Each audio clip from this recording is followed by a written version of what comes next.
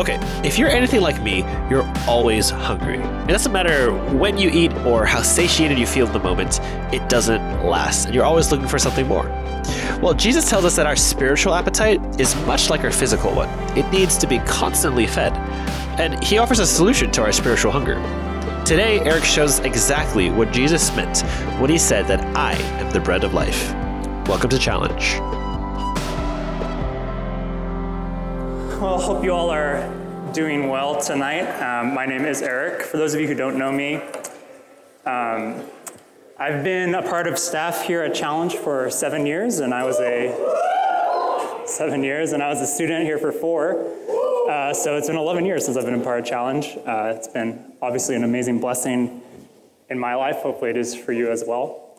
To start us off tonight, we're going to continue our series on the I am statements that Jesus gives in the scriptures. To start off, I'm going to tell a story from my college days that hopefully will serve as a illustration for us moving forward tonight. So when I was in college, my last year, my grad year of college, I was part of a life group here with Christian Challenge, and we affectionately called ourselves the Eating Life Group. And we called ourselves the Eating Life Group because we loved to eat copious amounts of food.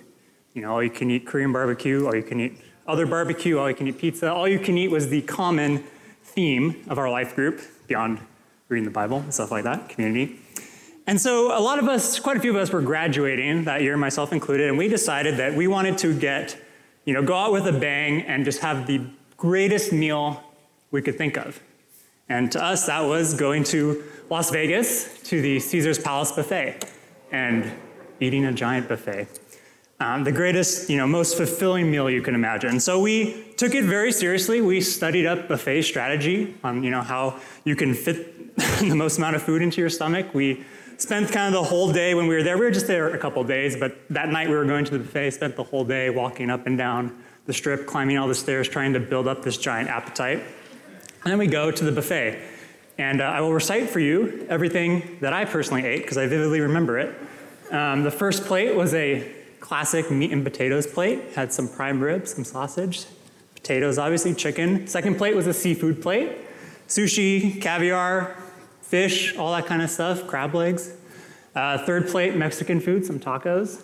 Fourth plate was a combination plate between Asian food and your Italian food, so pastas, pizza, fried rice, dumplings, orange chicken, that whole stuff. Fifth plate was then the review plate, going to the favorite items from plates 1, 2, 3, and 4. And then the sixth plate, you have to end on dessert. That was the best part. And they had a lot of desserts at the buffet: cookies, pastries, ice cream. So I had this heaping plate of desserts. And that was the end of the first round. So for the second round, I go back up, plate 7. And my stomach starts to send up some signals of, hey, you might want to think about stopping. But I say, no, shut up, I'm going to keep going, because this is going to be the greatest meal of my life. I'm graduating college, I'm going to go out with a bang. And so I go back and get another meat plate, because meat is delicious, got another prime rib, more sausage. And I sit back down, and I'm eating through this giant piece of prime rib, and my stomach is sending up more signals, like, hey, might want to stop. Getting kind of full in here. And I'm like, I don't know. So I keep eating. Finish the meat plate, and I think, wow, it's kind of weird. I feel a little full. Actually, I feel quite full, but you can't end on a meat plate. You got to have more dessert. So I go back up, get another dessert plate, because dessert is the best part. Sit down, eat the dessert. And then the consequences of the past, hour or so of eating hit me all at once. And I realize I am in pain from eating too much. It's like the scales kind of fell off my eyes. I'm like, what have I done?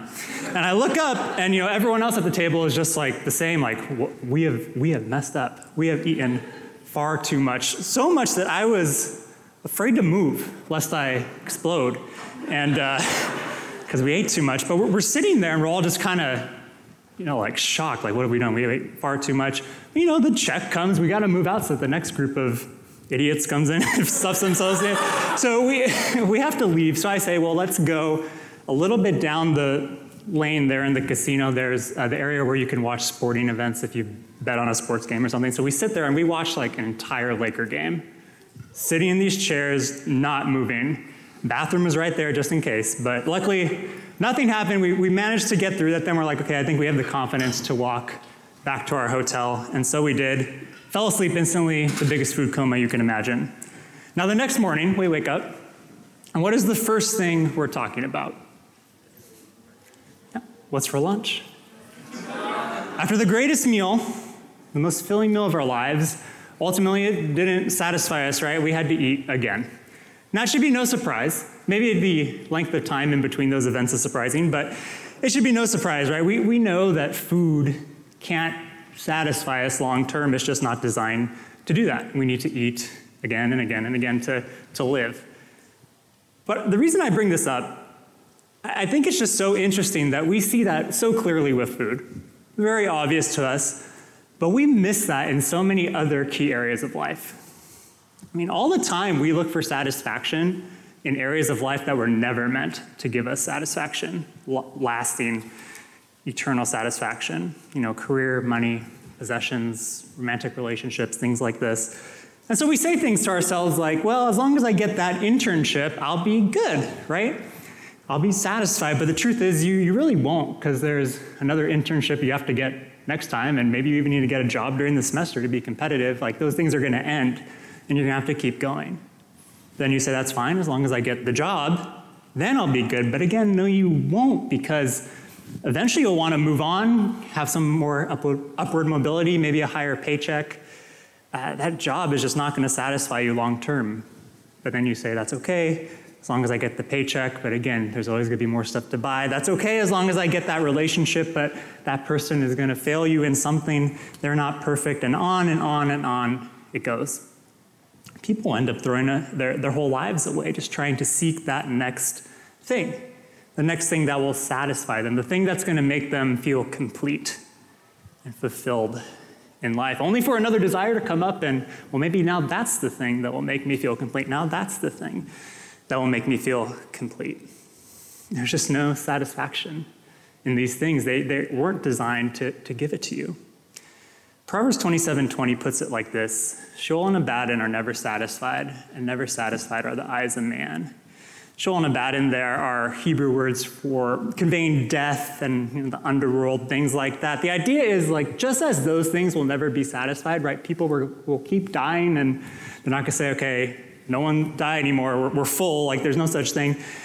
Just like that, neither are our eyes satisfied. They're always going to be another desire, another thing in this world that will draw our attention, something that we want to go after, that we think is going to satisfy us. Now, can these things provide temporary satisfaction? Yeah, they can. Right? Achievements, they feel good. Getting that internship, things like that, that's a good thing. Food is tasty. God can really choose to bless you with those things. And so we really ought to praise God when we get those blessings. We ought to thank God for them. But what we should not be doing is seeking that lasting, deep satisfaction from those things, because again, they were never designed to give it to us. That sense of being complete and fulfilled will not be found there. Now, why is that? Well, it's because there's more to life than just physical, right? There's a spiritual side of life as well. We are spiritual creatures. We have a soul. And for the deepest needs of the soul, a buffet, no matter how delicious it is, it's just not going to cut it. Physical things are not designed to do that. And when we look for the spiritual, deep soul level satisfaction in the physical things, well, we're left wanting. There's only one thing. There's just one thing that can give us deep, lasting, eternal satisfaction, and that is trust in Jesus Christ. That fulfills the deepest need of our souls, the need to be forgiven of sin, reconciled with God, come back to new life with Jesus. It's only by trusting Jesus that we are complete, as Colossians 2, verse 10 would say, brought to fullness. And so, Jesus, in John chapter 6, verse 35, he tells us this: I am the bread of life. Whoever comes to me shall not hunger, and whoever believes in me shall never thirst. Again, not in a physical sense, but in a spiritual sense. And tonight what we're going to do is we're going to take a look at the conversation in which Jesus says this and see what we can learn about him and ourselves. Before we start, though, we need to understand the context in which this conversation happens. The day right before Jesus says this, he feeds the 5,000.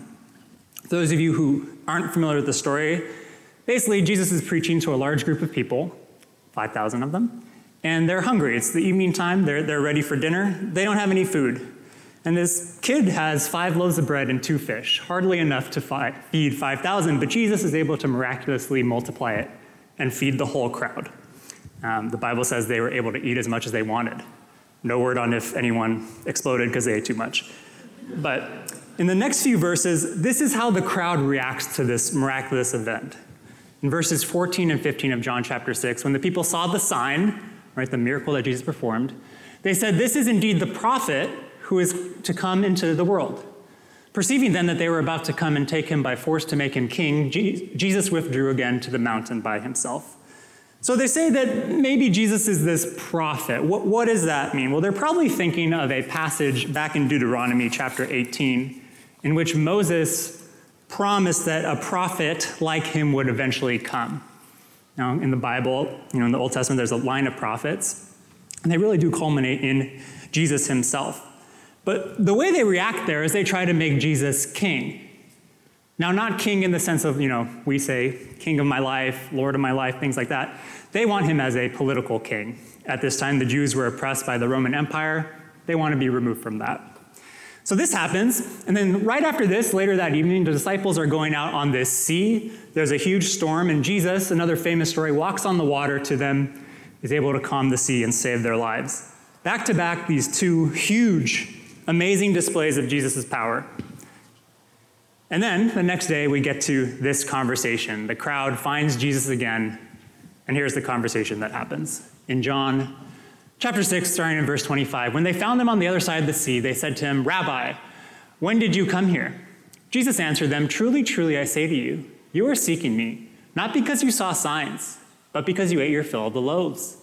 Do not work for the food that perishes, but for the food that endures to eternal life, which the Son of Man will give to you. For on him God the Father has set his seal." So Jesus here, he's immediately challenging these people's motivation for coming to seek him, right? They're not seeking him because of the signs, these miracles that he's performed, this power that he's displayed. No, they're seeking him because of the bread. Essentially to them, Jesus is a food truck, right? He fed them in one location, he moves to another location, and they follow him because the food was good. Ultimately, they are following Jesus because of a physical blessing, bread. Now again, there's nothing wrong with celebrating the physical blessings that God gives us, that Jesus gives us. There's nothing wrong with praying to him for things like provision. He has promised that to us, praying for things like health, like we did last week. There's nothing wrong with that. That's not what's in view here. What is in view here, though, is that for these people, the physical blessing is all they really cared about. It's why they sought Jesus at all. Not for what he could do to their souls, but really for what he could do to their stomachs. And this brings up the question, is that why you're seeking Jesus? Is it, for what he could do to your stomach, your wallet, your resume?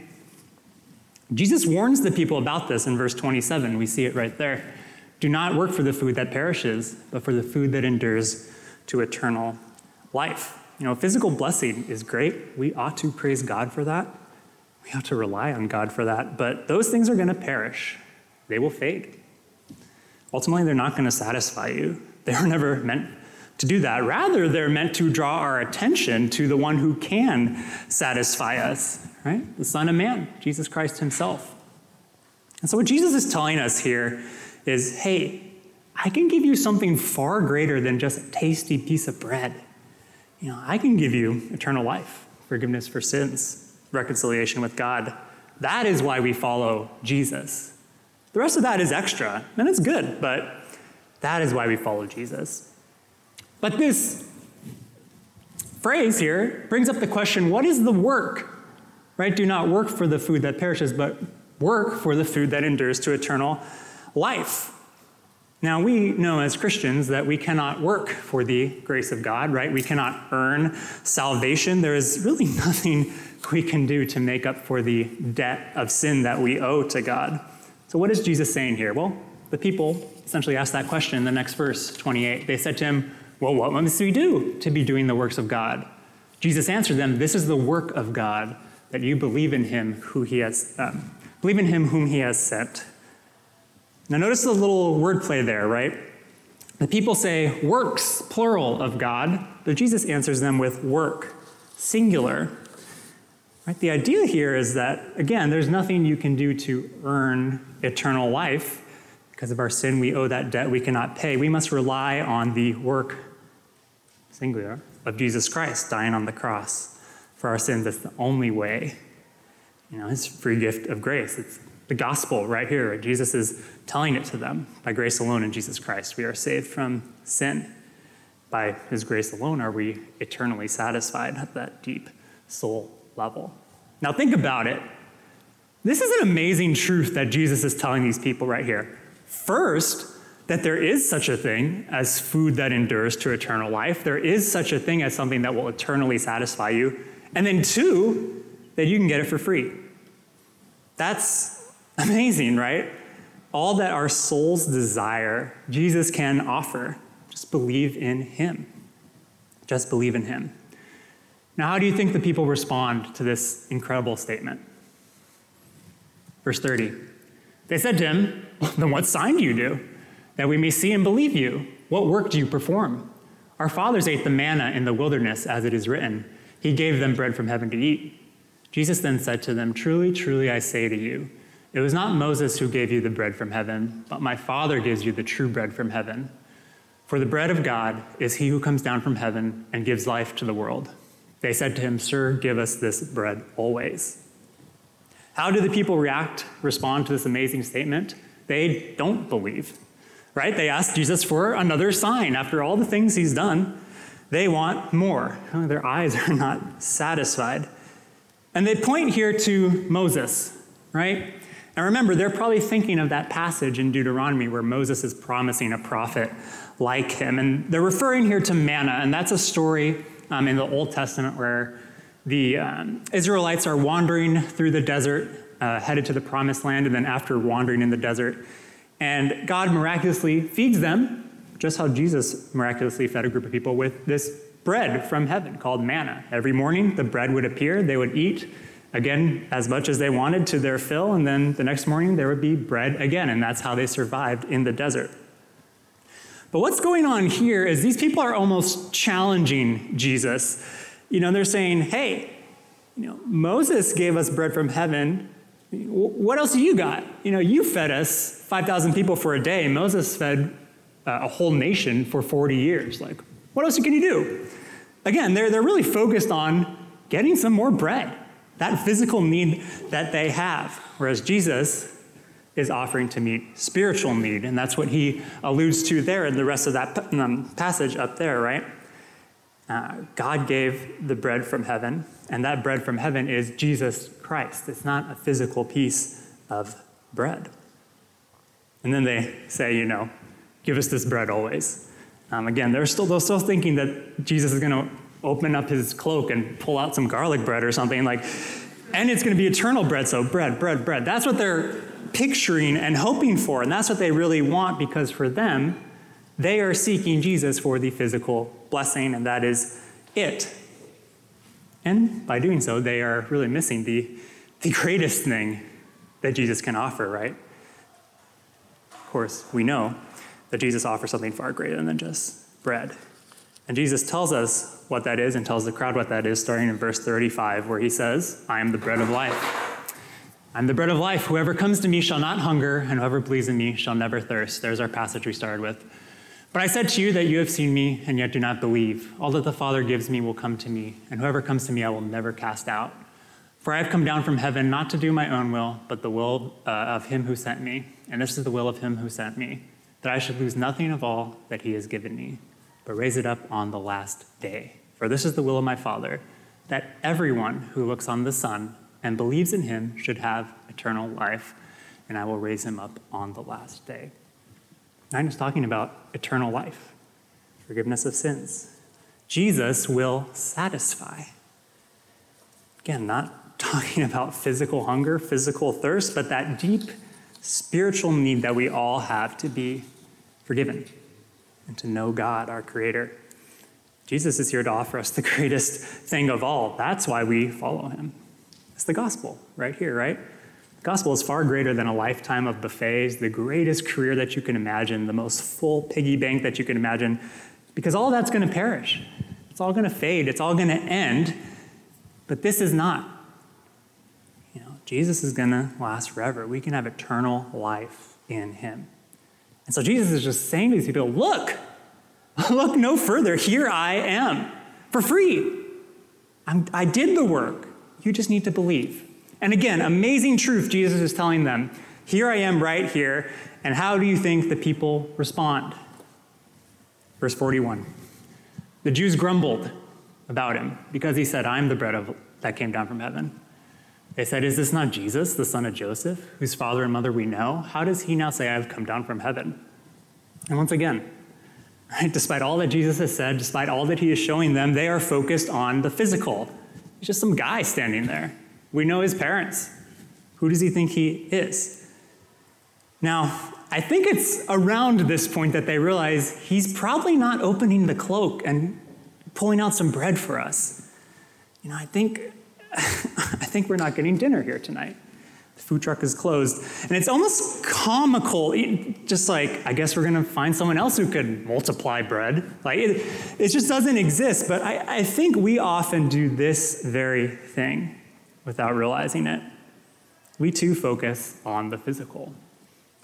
And when the grades are good, when you have enough money to buy what you want, man, God is great. We love God. But when that dries up, when times get hard, maybe it wasn't that great after all. Maybe I need to go do something else because this isn't working. And just like these people, we grumble and we complain, even when confronted with this amazing truth that Jesus shares with us, despite having access to the most incredible thing in the universe, forgiveness of sins, reconciliation with God. We're just not satisfied because we're focused on the physical. We're focused on things that were never meant to satisfy us at all. The conversation continues. Jesus reiterates himself starting in verse 47. Truly, truly, I say to you, whoever believes has eternal life. I am the bread of life. Your fathers ate the manna in the wilderness and they died. Right? The physical cannot satisfy them. This is the bread that comes down from heaven so that one may eat of it and not die. I am the living bread that came down from heaven. If anyone eats of this bread, he will live forever. And the bread that I will give for the life of this world, the life of the world is my flesh. So again, he's continuing to use this metaphor, right, of bread, but in the spiritual sense, that he's meeting spiritual needs. And now we get something new. This is the first time that he's mentioned actually eating the bread, first of all.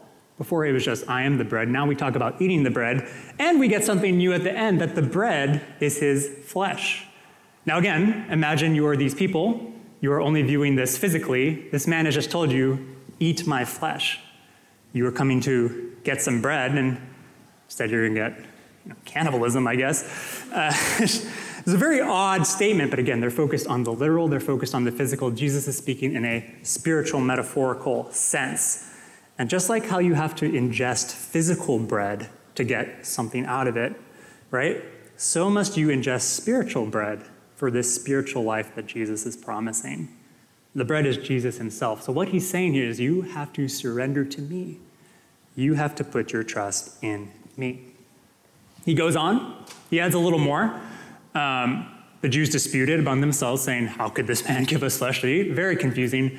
And then Jesus says, truly, truly, I say to you, unless you eat the flesh of the Son of Man and drink his blood. So again, adding something, again, that would be very odd to these people. You have no life in you. Whoever feeds on my flesh and drinks my blood has eternal life, and I will raise him up on the last day. For my flesh is true food, and my blood is true life. And it goes on there. We're going to finish off the passage on the next slide. Whoever feeds on my flesh and drinks my blood abides in me, and I in him. As the living Father sent me, and I live because of the Father. So whoever feeds on me, he also will live because of me. This is the bread that came down from heaven, not like the bread the fathers ate and died. Whoever feeds on this bread will live forever. So again, he mentions the flesh, the blood. This is Jesus talking about his death, shedding his blood for us, and then, right, raising from the grave. He died on the cross for us. He shed his blood for us. And so what Jesus is saying here, again, this is spiritual, right? What he's saying here is if you put your faith in my death and resurrection, there is eternal life. There is lasting satisfaction there because the deepest need of your soul, forgiveness of sins, is satisfied. He is the bread of life. And there's nothing more satisfying than him, putting your trust in him. Now, the Bible tells us there are two reactions to this conversation that has happened. The statement, really, the teaching that Jesus is the only way to eternal life, the only thing that satisfies. First, in verse 66, many of his disciples turned back and no longer walked with him. People stopped following Jesus after this. Now, the tragic thing about this is the problem wasn't who they were following. They were in the right place, they were listening to the right person, but their problem was why they were following. They were following Jesus because they wanted some food. They were following Jesus because they wanted a political king. They were following Jesus because they thought that he could give them some object or some situation that would give them satisfaction, that sense of completeness. But he didn't. Sure, he gave them some yummy bread at one point, but that bread didn't last. They had to go eat again, right? And when the bread stopped, they stopped following. And I would really argue they weren't following at all. They didn't believe, right? They didn't believe that he was actually the Son of God. And I believe today that there are many, many people in churches all over the world, America, maybe people even in this room, that are doing the same exact thing. They are there because they think following Jesus will give them some kind of physical benefit. They go to church, God will give you the promotion. Have that quiet time right before midterms, you're going to do well on the midterms. It's stuff like this. They're doing exactly what Jesus warns about earlier when he says, working for food that perishes. And right, the very things that they're looking for satisfaction are not going to give them that satisfaction because they never were designed to do that. And by focusing on those things, they end up missing the very thing that will satisfy them, Jesus himself. It's a tragedy, but again, it happens all the time, and maybe you're struggling with that yourself right now. So how can you make sure that that doesn't happen to you? Well, I think in order to make sure that doesn't happen to you, you, and myself included, we all have to wrestle and come to an honest answer to the question, who is Jesus to you? Who is Jesus to you? Is he just your resume booster? Is he your wingman so you can get a date? Who is Jesus to you? Many disciples left after this conversation. And Jesus turns to the 12 disciples, the ones that we hear about right in the scripture. And he asks them in verse 67, do you want to go away as well? Simon Peter answered him, Lord, to whom shall we go? You have the words of eternal life. And we have believed and have come to know that you are the Holy One of God. Who is Jesus to these men? Holy One of God. He was the bread of life. They believed what Jesus was saying. These men followed Jesus because he was the Son of God. That's it. That was the reason. And I love that question there. To whom would we go? Right? Who else could give us what Jesus can offer us? Eternal life, that deep soul-level satisfaction. And you know what? If you keep reading the Bible, these men really proved that because the earthly physical blessing for them dried up real quick. And they lived very difficult lives because of their faith. They were mocked, scorned, beaten. Eventually, all of them, died because of their faith. But they were not in it for that physical satisfaction, which is a good thing because they didn't get it. They were there because they believed Jesus is the bread of life. They were working for the things that do not perish, and as a result, they get to rejoice with Christ forever and ever and ever, eternally satisfied. So again, I pose the question, who is Jesus to you? Because that is the most important question that you will ever answer. And if your answer is anything but he is the Son of God, well, you might need to evaluate your motivations, just as Jesus challenged these people to. That is the question that I had to face 11 years ago. when I first started coming around Challenge, because I was very much like these people in this passage. Jesus was my food truck. I think I picked it up from my family. Whenever we prayed, we would just pray, thank you, God, for this blessing. Please bless us some more. And that was about it. Never talked about sin, nothing like that. As long as we were healthy, wealthy, happy, we were good. And so in my mind, Jesus was my food truck. I followed him, I got bread. Who was Jesus to me? He was my GPA booster. Pray to him before a test, do well in school. Coming into college, I feel like I had pretty much everything I ever wanted. I had the good grades, all the friends, was good at sports, everything, got into USC, and I still felt so unsatisfied that it was just maddening. What am I missing? What is it that is keeping me from feeling that completion? And I reasoned, well, I don't have a girlfriend. And as many of you know, I joined Christian Challenge partly, maybe majorly, to find a girlfriend. Jesus was my wingman. Who was Jesus to me? He was my wingman. I wasn't here because I was a Christian, because I really wanted to get to know God better. Maybe I thought I was a Christian, but I had never put my trust in Christ. I've never eaten of the bread of life, as it says here. And you know what? I started coming to Challenge, and there was a girl there who was very beautiful. She was very fun, enjoyed talking with her. And there were other reasons why I stayed around, I promise. I enjoyed the community, starting to meet with Jeremy, which was pretty fun, but she did not hurt, the fact that she was there. And so at FDC, I planned to ask her out. Thought, this is it. This is what's going to complete me. Here it is. And so we had this event at the very end of FDC, Saturday night, s'mores and campfire. Some fans in the room, very good. Maybe you also plan to ask someone out there, but maybe you won't after this story, I don't know. So we had a s'mores and campfire event, and my plan was to ask her out. And right before that, we had a workshop. And at the workshop, I have no idea what we talked about, because the whole time I was thinking about my master plan to ask this girl out. But I do remember near the end of the workshop, we started talking about the gospel. People started sharing about how Jesus had changed their lives, started talking about sin that Jesus was helping them confront and the transformation that they were seeing. But the workshop was going long. And so the staff woman who was leading, her name was Dana said, hey, I know that the s'mores event is about to start, so if anyone wants to leave, feel free, go do that, go have fun with that. But if anyone wants to stay and keep talking about this, I'll stay here and we can keep talking. And I thought in my mind, great, time to go ask her out. And so I kind of go to stand up. No one else had moved. And so I look around, I'm kind of shy, I can't be the only the heathen, I guess, who leaves. And so I stay, and we keep talking, And eventually, this verse was shared. Luke 5:31-32. Those who are well have no need of a physician, but those who are sick, I have not come to call the righteous, but sinners to repentance. And when I heard this verse, all of a sudden, everything that I heard in Challenge, everything that Jeremy was talking to me about, all these different things, I started reading the Bible on my own, and all of these things just the Spirit of God brought together, and I realized I am sick. I am sick.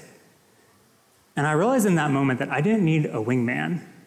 I didn't need a resume booster. I needed a Savior.